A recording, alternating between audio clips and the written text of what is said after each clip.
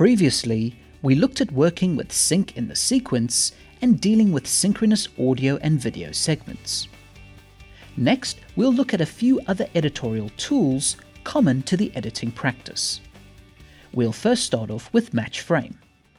When working in the edit, you have a segment that you would like to match out to see the in and out points as well as the rest of the source media. Select the segment and press F to perform the match frame.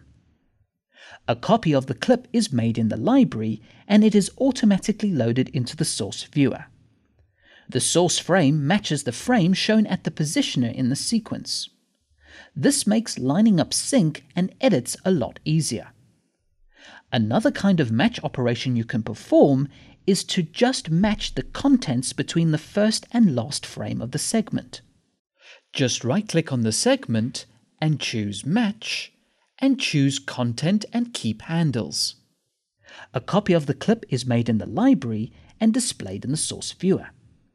This time, the length of the clip is the same as the segment in the sequence.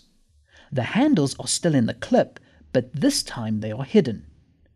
There are a few other match commands available in the clip menu in the top toolbar, but the previously mentioned two options are the most popular. Instead of matching out of the sequence, you could just tell Smoke to reveal a source clip in the media library being used in the sequence. Select the segment in the sequence and press Shift F. If the clip exists in a closed folder or in another open library, the clip should reveal itself. It will also be loaded into the source viewer. You can also perform the reverse operation by taking a selected clip in the media library and searching the sequence for a match. Just select the source clip in the media library and press Option F. If the segment using the source does exist in the currently active sequence, the segment will be highlighted. It is also a very good way to see how many times a source clip has been used in the edit. The final reveal option is fantastic for locating clips and sequences if you have lost track of where they are in the libraries. If you have an active sequence and you don't know which one it is in the libraries, go to the clip menu, choose Reveal, and reveal the clip.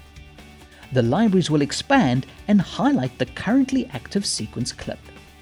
This is a great way to be sure where your sequence is. This works for any active tab, red or green in the timeline view. In the next video, we'll be moving on to trimming and the trim view.